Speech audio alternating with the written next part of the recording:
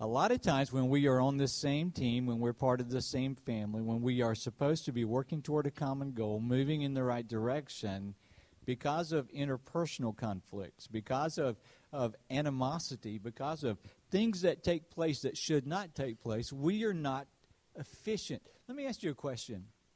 Why is the church of God, saved by the grace of God, empowered by the strength of God, filled with the Spirit of God, not more effective at exalting God in our neighborhood, in our community, and seeing lives changed and transformed? Well, in our study of Let's Do This, we're in Romans chapter 12. Our text today, we're going to look at verses 9 and 10, but I want to look at those two verses. Historically, I believe one of Satan's biggest tools to disrupt, distract, and disable God's people from being used by God in the ways that God would use us is to get good folks, Bible-believing Christians, to divide and to argue over issues that are secondary, tertiary, that are less important, not important. And though those who like to argue over things feel like every issue is equally important. Spiritually immature people cannot seem to recognize and learn the fact that truly godly people can disagree about things without having to divide and act as enemies. And I want you to think about it. If we spend as much time genuinely praying, not just surface praying, you know what I mean, surface praying, God bless our time together, with no real connection. But if we spent as much time on our knees before a holy God, if we spend as much time really loving and demonstrating the kindness of God to people, if we spend as much time talking about and exalting our Savior Jesus Christ as we do dwelling on things that just don't matter as much, what difference would that make in our effectiveness, in our availability, in how God chooses to use us, in our influence among those we already have influence over, and expanding that influence? I believe nothing is more damaging and nothing is more foolish than believers representing Christ being grumpy, complaining, fighting, conflicting, arguing, criticizing, critiquing over trivialities, while people who we love, who we ought to love, people who we care about, people who God placed us here to reach, are living and dying apart from God's grace, God's love, and God's forgiveness. I believe it is the scheme of the devil for us to be divisive, church to church, congregation to congregation, denomination to denomination, but also inside congregations, rather than genuinely loving one another.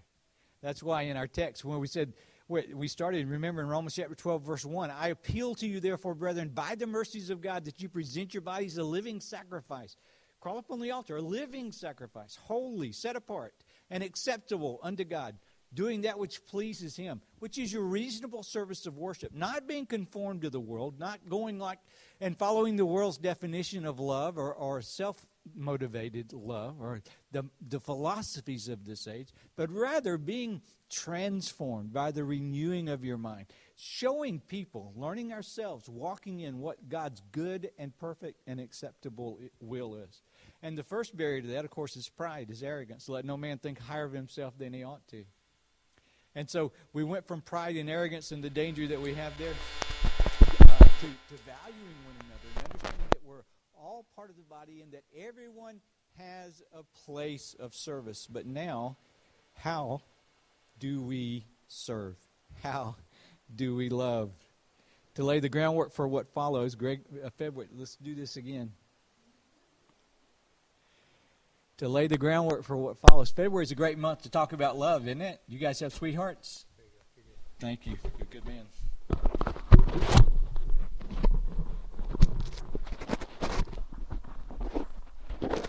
Testing 1, 2, 3. Test.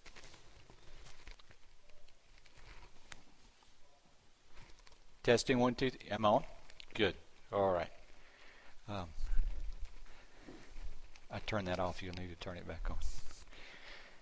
February is a good time to talk about love and to explore what love is. Here's the problem, though, when we do that. And listen now. Here's the problem when we do that. We think love is what we see in the movies.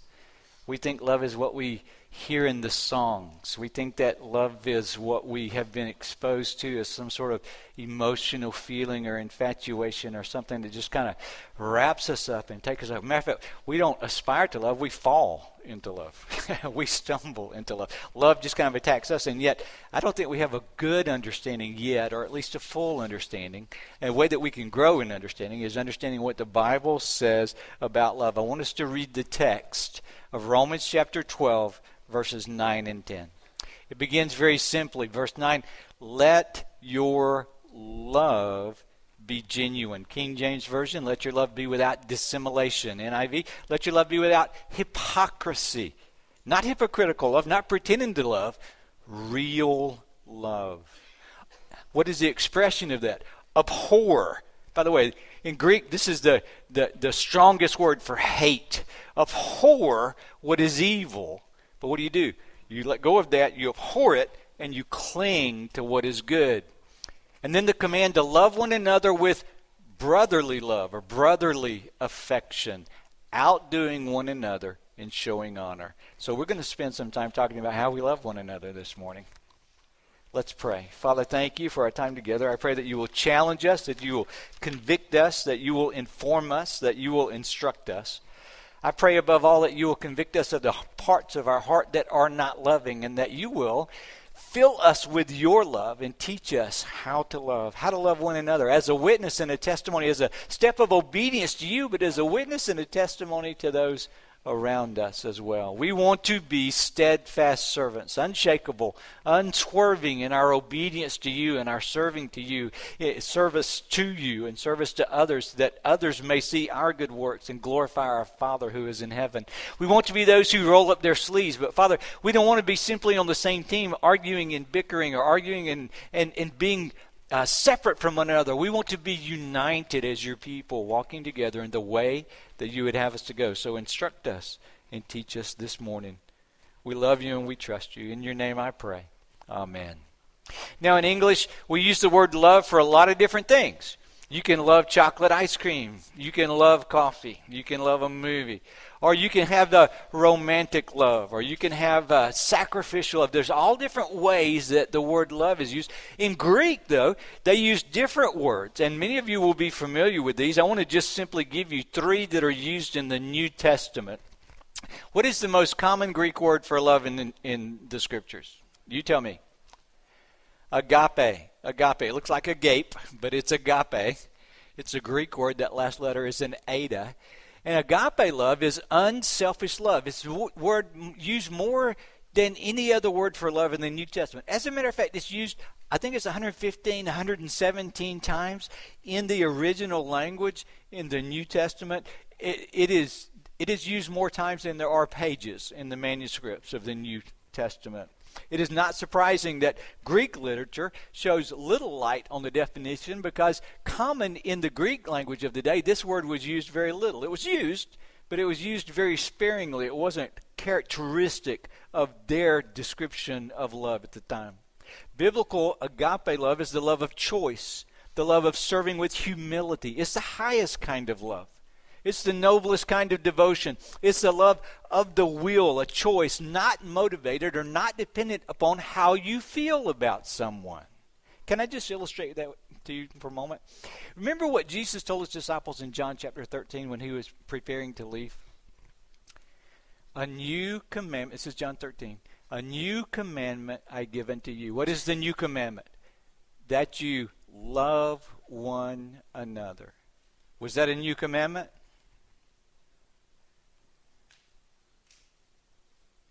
Been around since Deuteronomy 6. Been around since the Pentateuch, certainly since Moses. What was the new part of the commandment? That you love one another. He goes on to say, in the same way, or just as I have loved you. What he does is he raises the bar from, all right, love one another, feel good about one another, that sort of thing, to love as I have loved you. Now, how has Christ loved you? But now has God commended his love toward us, in that while we were yet sinners, Christ died for us. When we were weak, Romans chapter 5, verse 5, 6, 7, 8. When we were weak, Christ died for the ungodly. It is an unconditional love. It's not, I love you because I like you. I love you because of you've earned it some way, or you've done something to please me, and so I'm going to love you. It's loving the unlovable, not of necessity. It may be loving the lovable, but it is loving as a choice that's not based upon simply an emotion or a feeling. In Romans chapter 8, we have this beautiful description of the love of Christ for us. What can separate us from the love of God? It's a rhetorical question. What's the answer? There's nothing that can separate us from the love of God. There's nothing. Famine, peril, sword, life, death, enemies above, enemies below. Nothing can separate us from love. It is not only unconditional, it is enduring. It's not this flighty kind of love that says, I love you for a while, and then if you're not lovable anymore, I'm not going to love you anymore. But that's the way the world sees love so often, isn't it? But then you get to Romans chapter 15, and he talked about loving one another. Romans chapter 15, verse 1 and 2. We'll get to there, all right? It's a lot of fun. But what he says there is that, listen, you ought to love one another. You ought to honor one another. You ought to serve one another in such a manner that you make decisions not to please yourself, but for the benefit of others. You have liberties. You have liberties to enjoy things, liberties to undo things, until of necessity they encroach upon the good of someone else. And at that point, you deny yourself. So it is not only unconditional, it is not only a long-term love, it is a sacrificial love. That's agape. Now, what is phileo? Any of you ever been to Philadelphia? Many of you. Is it the city of brotherly love? Wow, the people who've been said, no. But you know that's what it's called. You know why Philadelphia is called the city of brotherly love? Because of the word phileo, which means love, and adelphos, which means brothers. You put those together, you get Philadelphia, brotherly love. And phileo is a word that speaks of familial kind of love, a brotherly love, a friendship, a kindness, a union, a connection. It's what we see in 1 Peter chapter 1, a description of a brotherly love. Now, we know what that is. The first kind of love is, all right, I determine, not based upon emotion. The second kind of love, phileo, involves emotion. My family and I and us got together. We got together with family at Christmas. I just love it when we're all together. I love it when we're all together. Don't you love it when you're all together with your family? For about 3 days? No, I'm kidding. We love it when we're all together. We could certainly stand to live up together all the time. But I will tell you that the emotions come and go. There are good days and bad days. There are highs and there are lows. There are some swings on these emotional relationships. And that's why phileo always follows agape in Scripture. I determine to love so that my emotions can follow, not so that I follow my emotions. Because if I follow my emotions, how I feel may change on whether the sun is shining or not. And yet, the love that God calls us to love with is the love that He fills us with, to overflow through us. Real love, unselfish, sacrificial, enduring love, phileo, brotherly love. But there's another Greek word that's used for love in the New Testament. It is the word storge. Are you familiar with that one? That's way less common, but I like it. Storge is affection, affectionate love. Now, it's used in 2 Timothy chapter 3, verse 3, when it says that men will not love one another, and it uses a storge. It negates it. Here, in this passage of Romans chapter 12, verses 9 and 10, we have all three of these words. We have agape, let your love be genuine. But we also have Philadelphia, love one another with brotherly love. And then we have a combination of words, philostorge, let your love be warm and affectionate toward one another. And the last phrase is honor. We're going to get to honor next week. I just thought we'd spend some time exploring what it means to genuinely love, laying the foundation as we go further through this passage of Scripture. And I want us to kind of just lay some basic principles down. This call to love is a pretty high standard, selfless, unconditional, sacrificial. familial, brotherly, and kind, warm and affectionate. Here's the first and basic foundational principle that we need to embrace. And if you're taking notes, this is a good place to start if you haven't written anything down. Loving God means loving one another. You see, loving one another is not an option. If we love God, we love. We determine to love. We decide to love one another. Scripture says if anyone says, I love God, but he hates his brother, he's a liar. For he does not love his brother whom he has seen. For he who does not love his brother whom he has not seen cannot love God whom he has not seen. 1 John chapter 4, verse 20. Jesus himself said that his disciples are to be distinguished by their love. Here's what he said. Again, that verse I referred to earlier in John 13. A new command I give you, love one another as I have loved you. In the same way, in the same manner, so you must love one another. As a matter of fact, if you just look at the commands to love, and I had a bunch of them listed out, like about 20, and I decided that was probably too much, but just listen to a few of these. You know John 3:16. What about 1 John 3:16? By this we know love, that he laid down his life toward us. We ought to lay down our lives for the brothers. There's your sacrificial and your familial love. 1 Corinthians 6:14. Loving God and loving others is the believer's ultimate ambition. Let all that you do be done in love. When Paul wrote to the church at Ephesus, he says, be humble and gentle, be patient, bearing with one another in love. And again, be kind and compassionate to one another, forgiving each other, just as in Christ God forgave you, Ephesians 4:32. Love is the prevailing attitude. Love is the motivation of how we serve together, how we serve God, how we work together, and how we live together. And so here's the question: how's it going? How are we doing at loving each other? I always loved it when you talk to your kids and you're raising your kids. Chrissy was a big one on I love everybody. I love everybody. And we tend to think that, don't we? We love everybody. And we make the decision to do so until somebody doesn't love us. Until they criticize me. Until they annoy me. Until they frustrate me, or until they disagree with me. Until they insult me. Until they offend me. Until they do something I don't like, or until they get under my skin. My dad was a good and godly man. A great man. We would eat around the dinner table often as a family. There was one thing he could not abide. Can you guess what it is? Chewing with your mouth open. Now that may not seem like a big deal to some of you, but I want you to know in my house, it could get you knocked across the room. And so we would be eating and we would be talking, and all of a sudden if you saw Dad get quiet and cock his head like he's listening close, you could tell he's zeroing in on somebody that smacked their mouth when they ate. When I went off to college, I brought some friends back home, and they were deaf friends.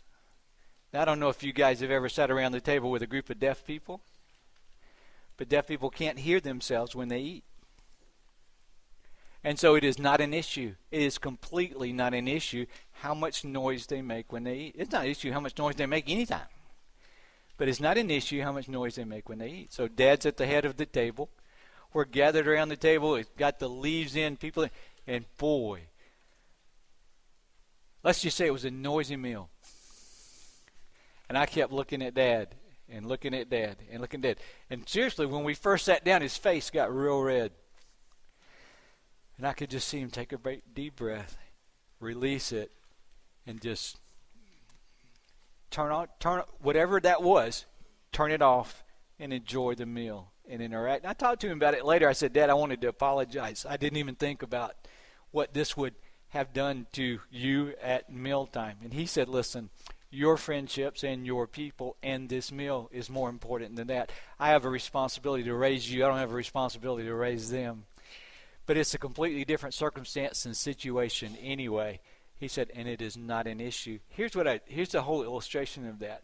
there are things that can get under our skin, and there are things that can irritate us, and there are things that can frustrate us and annoy us and even be an offense to us.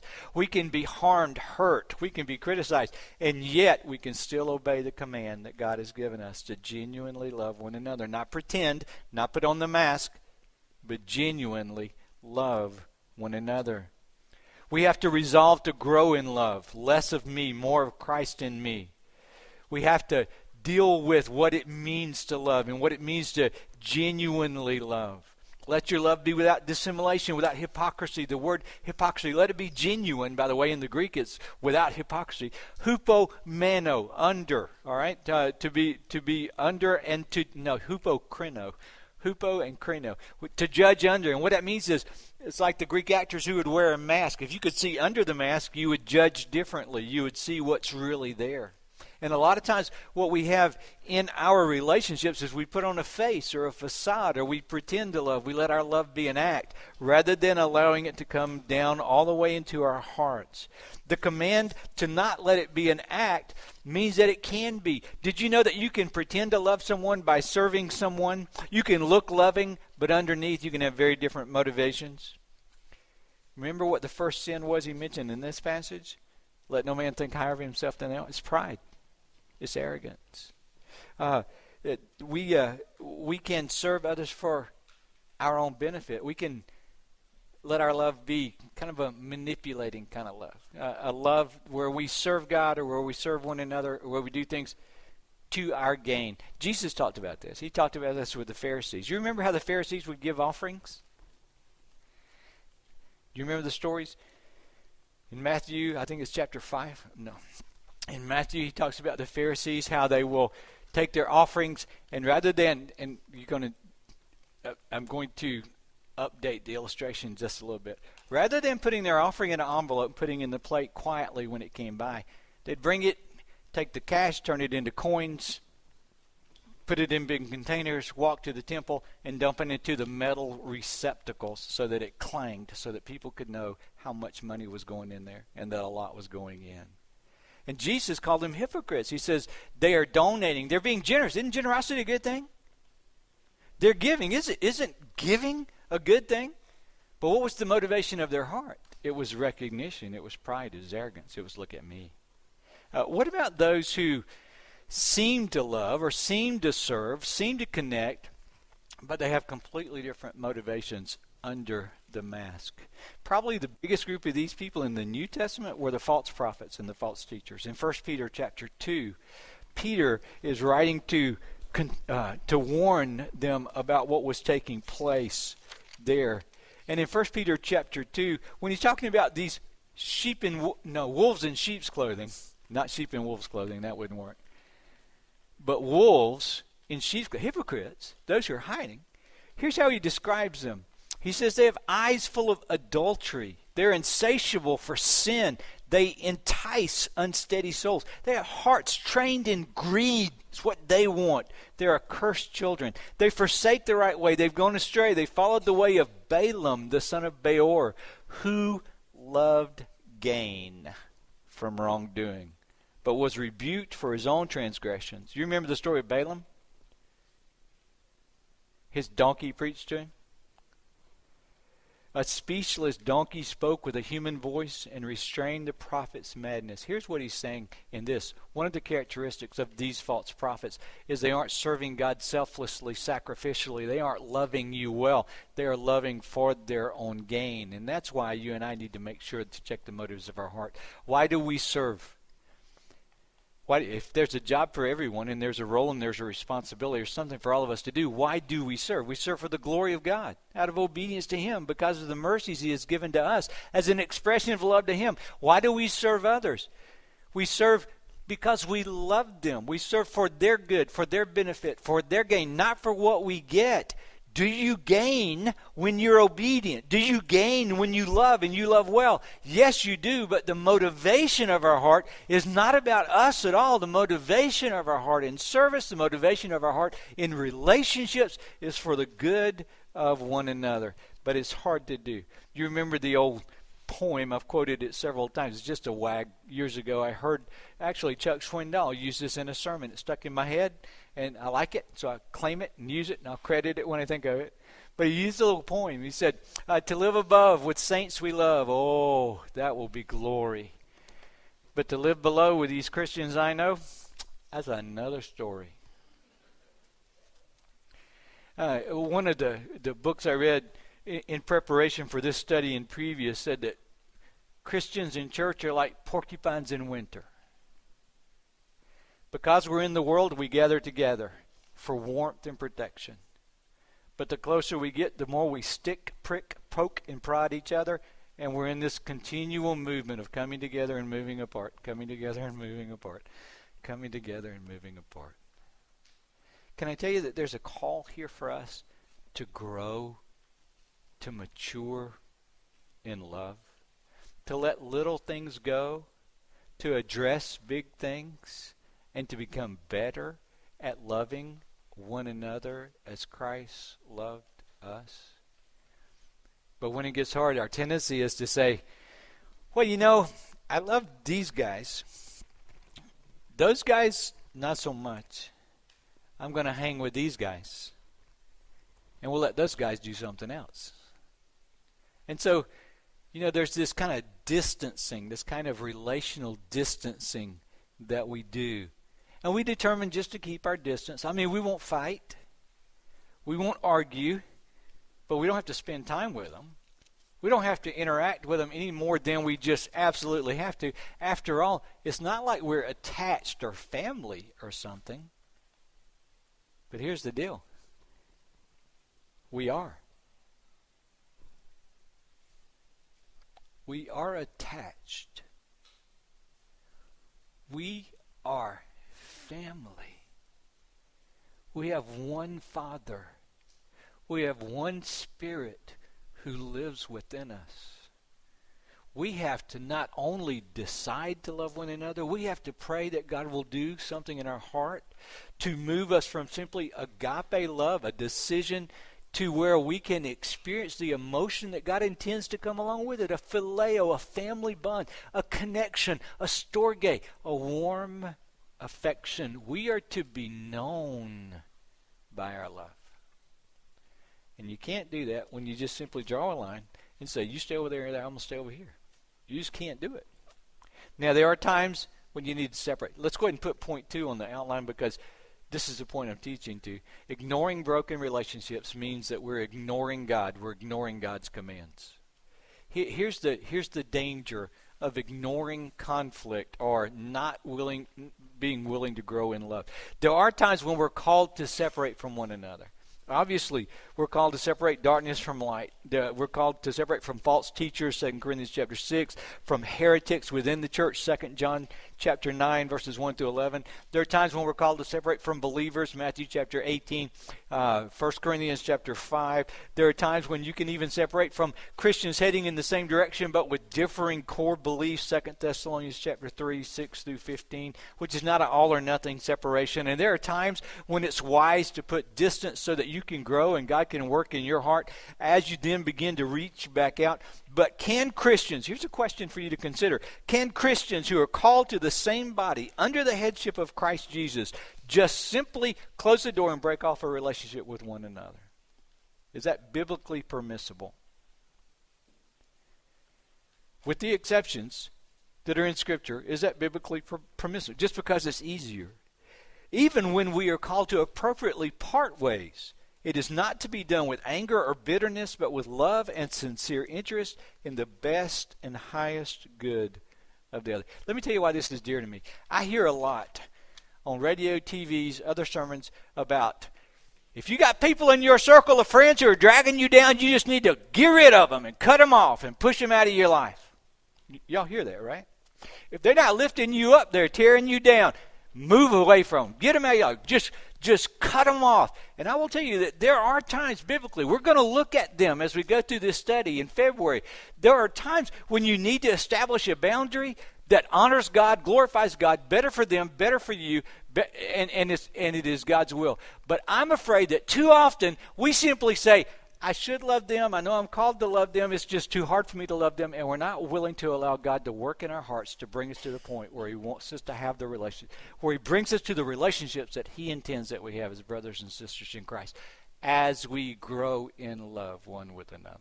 Does that make sense? Do I sound like I'm preaching?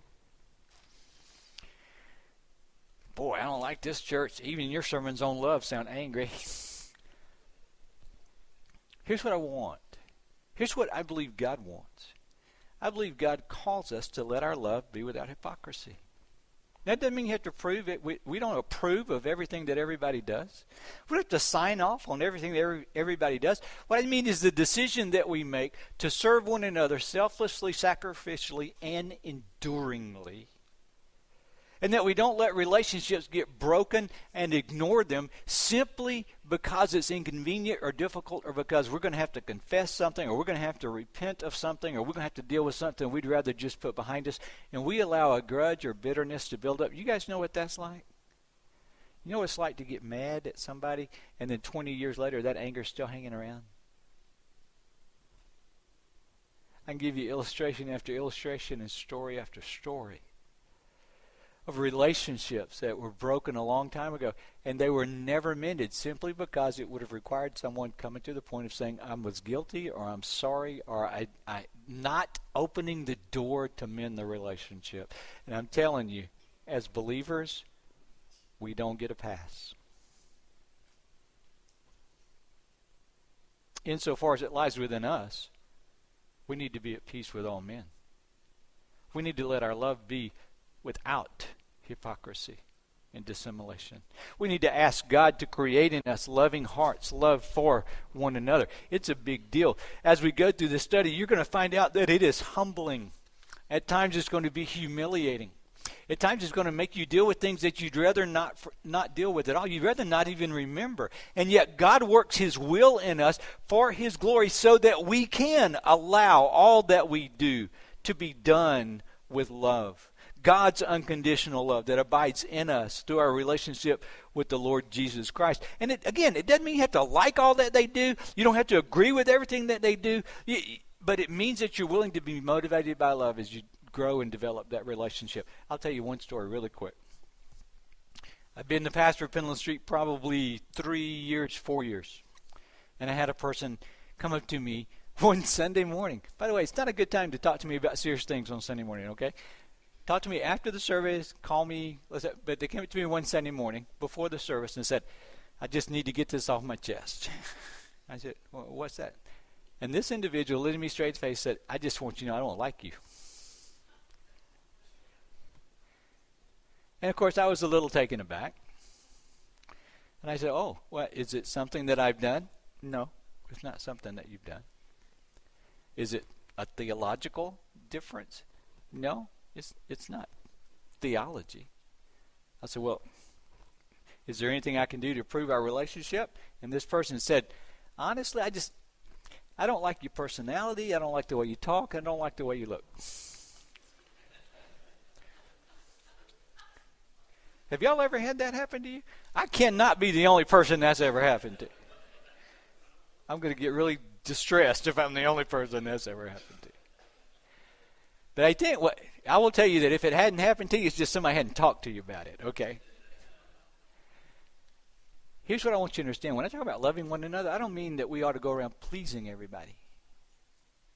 That we ought to be going around conforming ourselves so that everybody loves us. You understand what I'm saying? That's not the motivation here.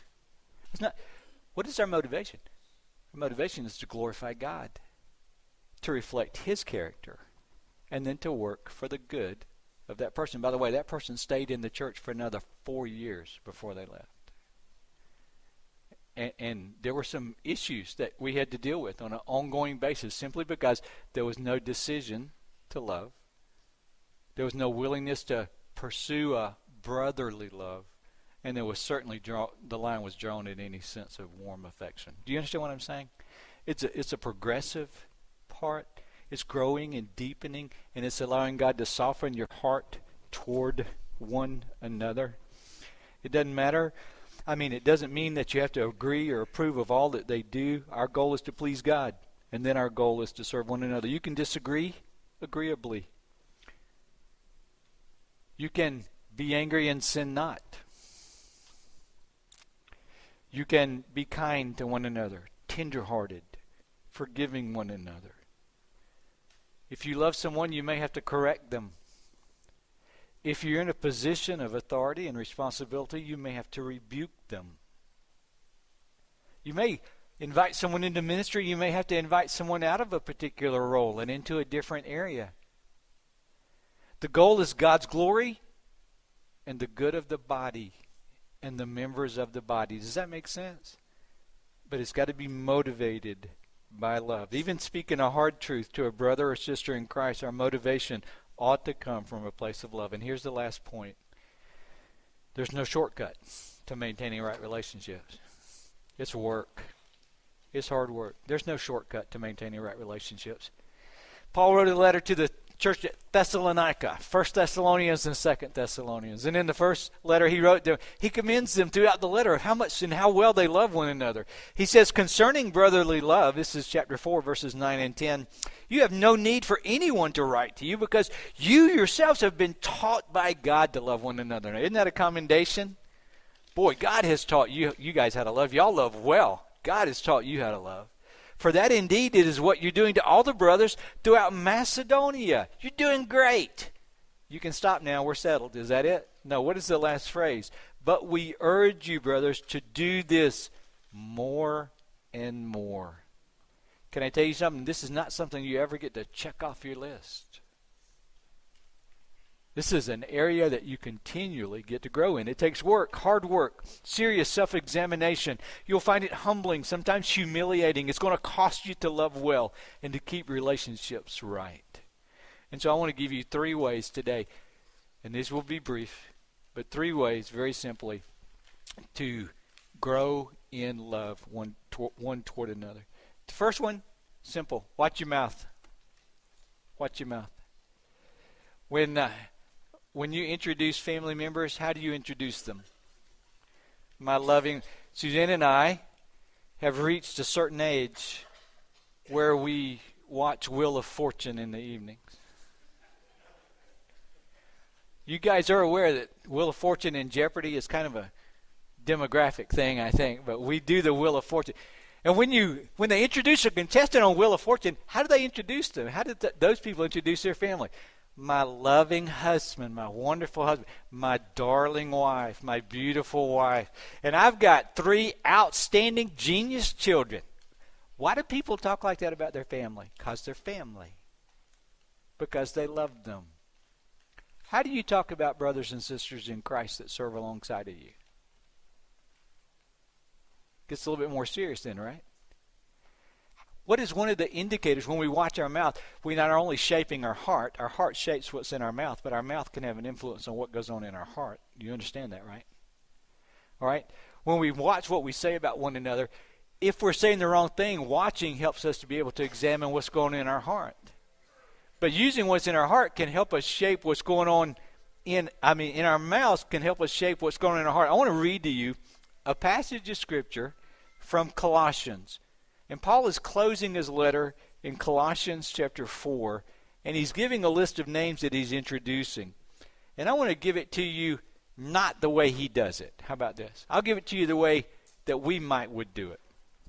In Colossians chapter 4, verse 7, Tychicus will tell you all about my activities. He's a beloved brother and a faithful minister and a fellow servant in the Lord. I've sent him to you for this very purpose, that you may know how we are and that he may encourage your hearts. Isn't that a great way to talk about someone? I love this guy. He's beloved and he's faithful and he's coming to you. But what if he included something like, be patient? He does tend to use the same illustrations in his sermons. He does ramble. He repeats himself, and his voice will get on your very last nerve. Oh, but with him is Onesimus, verse 9, our faithful and beloved brother, who is one of you. They will tell you of everything that has taken place here. Great introduction. But what if he had said, I need you to overlook his clothes. He's a slave and he dresses like one. Oh, and he has some of those slave traits. You know, he comes across as a people pleaser and a little obsequious. Aristarchus, he says, appropriately. Aristarchus, my fellow prisoner, greets you, and Mark, the cousin of Barnabas, concerning whom you have received instructions. If he comes to you, welcome him. And he could have said, you remember him, right? He's the guy that ducked out on that first missionary journey. He's doing pretty good now, but keep your eye on him.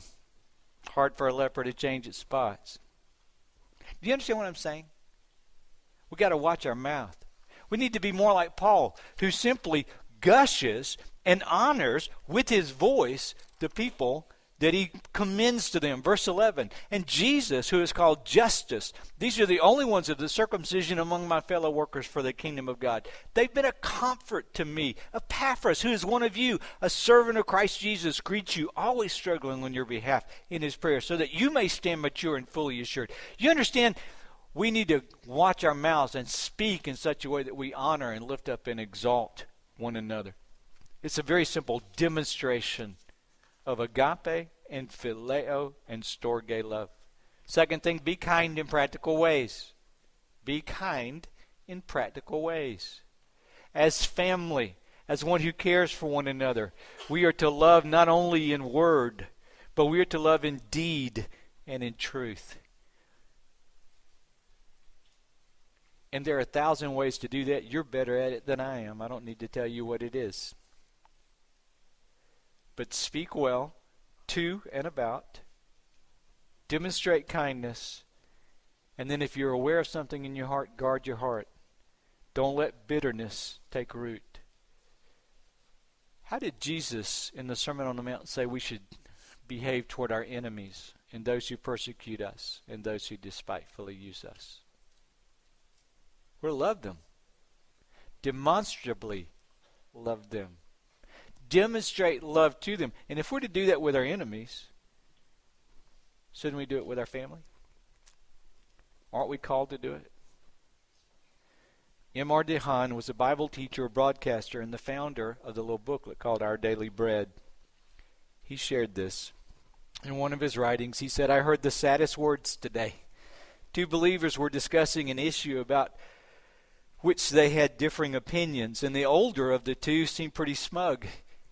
He shared scripture, but he wielded it like a weapon, chopping away at the things he saw wrong in the younger person's life. The younger man just seemed weary of the lecture. He seemed weary of the other person, discouraged. He was ready to leave the conversation. When their conversation came to a close, the older man commented on the other's apparent disinterest and said, I don't know what's happened to you. You used to be eager. He started and then he just quit and said, I don't know what you want.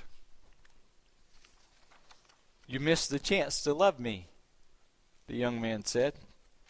And all the time you've known me, what has seemed to matter most to you is pointing out what you think is wrong about what I think and what I believe and what I've done. What do I really want? I want to see Jesus in you and through you.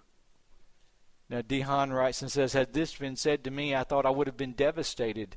In that moment, I knew the Holy Spirit was telling me that there had been people I'd missed the chance. I'd missed the chance to love.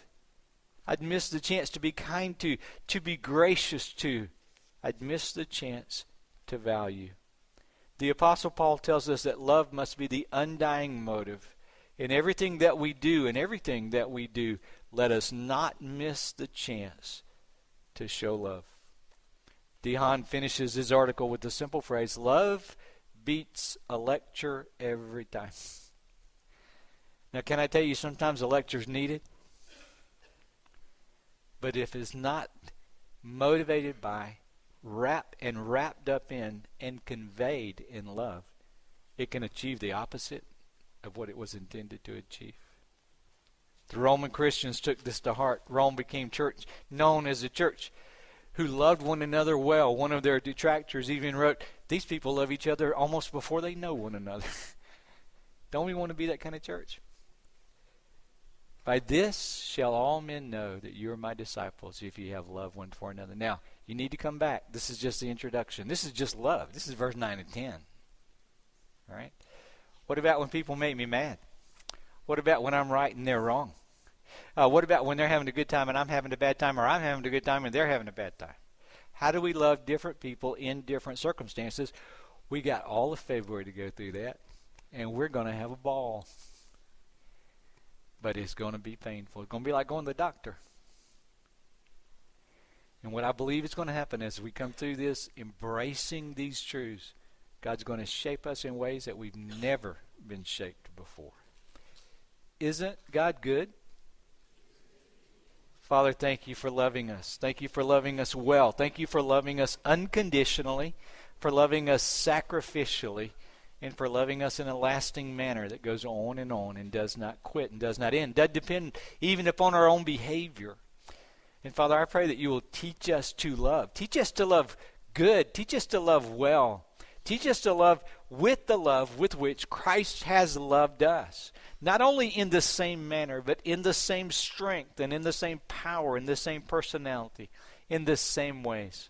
Father, I pray that you'll deepen our love for one another as a witness and a testimony of who you are to a world that doesn't even understand true love. Help us to be those who convey it, those who portray it, those who engage in it.